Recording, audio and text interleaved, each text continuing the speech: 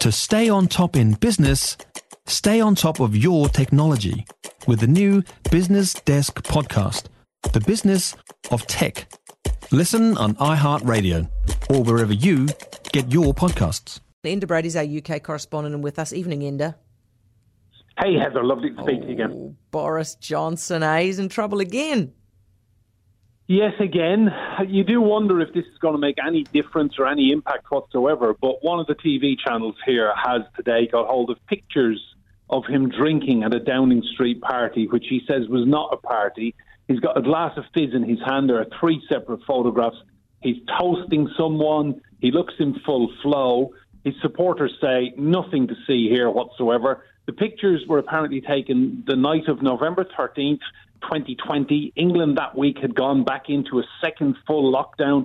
I couldn't have had you in my kitchen for a coffee, Heather. That's how strict the lockdown was.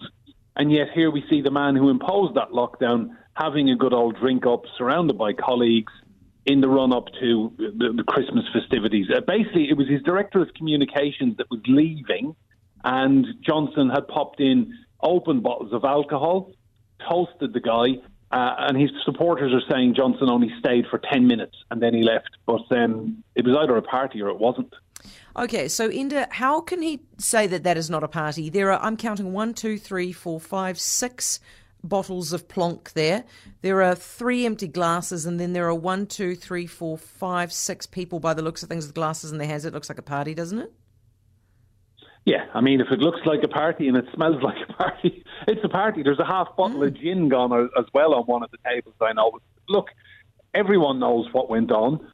I think the problem now is he will come out. So the Sue Gray report, the civil servant Sue Gray, who Johnson appointed to investigate the parties which he said were not parties, her report is imminent, could come today or tomorrow. It will be scathing of Boris Johnson. We know that much.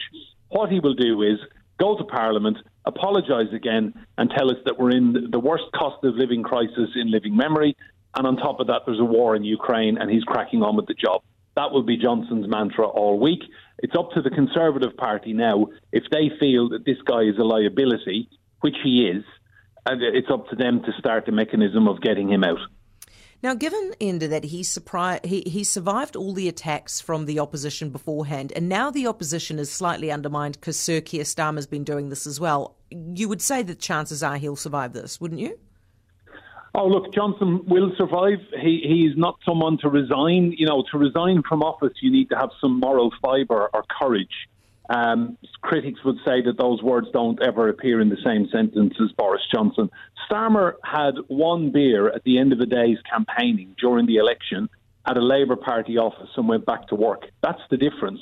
Yeah. Johnson, there were 12 separate breaches. People find it amazing that he only got 1 fine. He didn't actually get fined for the pictures you're looking at. That's the staggering thing. Someone else in those pictures did get fined and Boris Johnson didn't.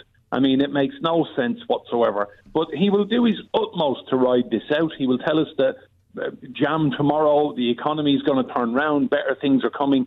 In all honesty, I've just put half a tank of diesel in my car and it's cost me $75. Half a tank. This is where we're at right now. Yeah, it's huge, eh? What do you make of the Queen using the buggy to visit the flower show?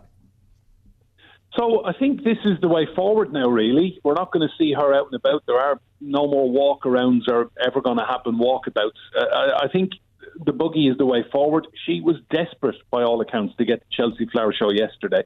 So day one is effectively just private, celebrities and the Queen. Today, we haven't got the weather for it today. My wife and her sister are actually going in a few hours' time, but it's going to rain in London today. She made the point of visiting 10 separate gardens inside the Chelsea Flower Show. She's been going for decades. She absolutely loves it. And I learned today her favourite ever flower is Lily of the Valley. It's such a nice thing to know, actually, Enda. Enda, listen, this story, this story popped up about the prankster at the airport yesterday. Now, did this person actually disrupt people's travel? No. So this is a young fella who seems to have an awful lot of time on his hands and money. He's on YouTube. His name is Max Fosh. And he went to London Gatwick Airport and he found a farmer who owned some fields, and he said to him, look, could I put a sign up in one of your fields? And the farmer said, yeah, we're not growing anything at the moment. Yeah, go for it. So he's got white tarpaulin, and he spelt out the words in large white tarpaulin, welcome to Luton. Now, Luton is an airport and a town north of London, 60 miles away from Gatwick. So, yes, I think anyone who fell asleep on their flight and just woke up and saw the plane coming in with the words, welcome to Luton, and you're wondering where your car is and how you're going to get home, and you're suddenly 60 miles north of London as opposed to Gatwick, which is south. Funny little prank, but honestly, I think a lot of these YouTube guys need to go and get a job or a girlfriend. Well said, actually, the girlfriend, but especially Enda. Thank you very much, Enda Brady, UK correspondent. Not going to lie, didn't know what the lily of the valley was, did I? So I went and Googled it. It's quite nice. It's a delicate little flower, white, good, nice from her. Of course she went for something white because it's just classy, isn't it?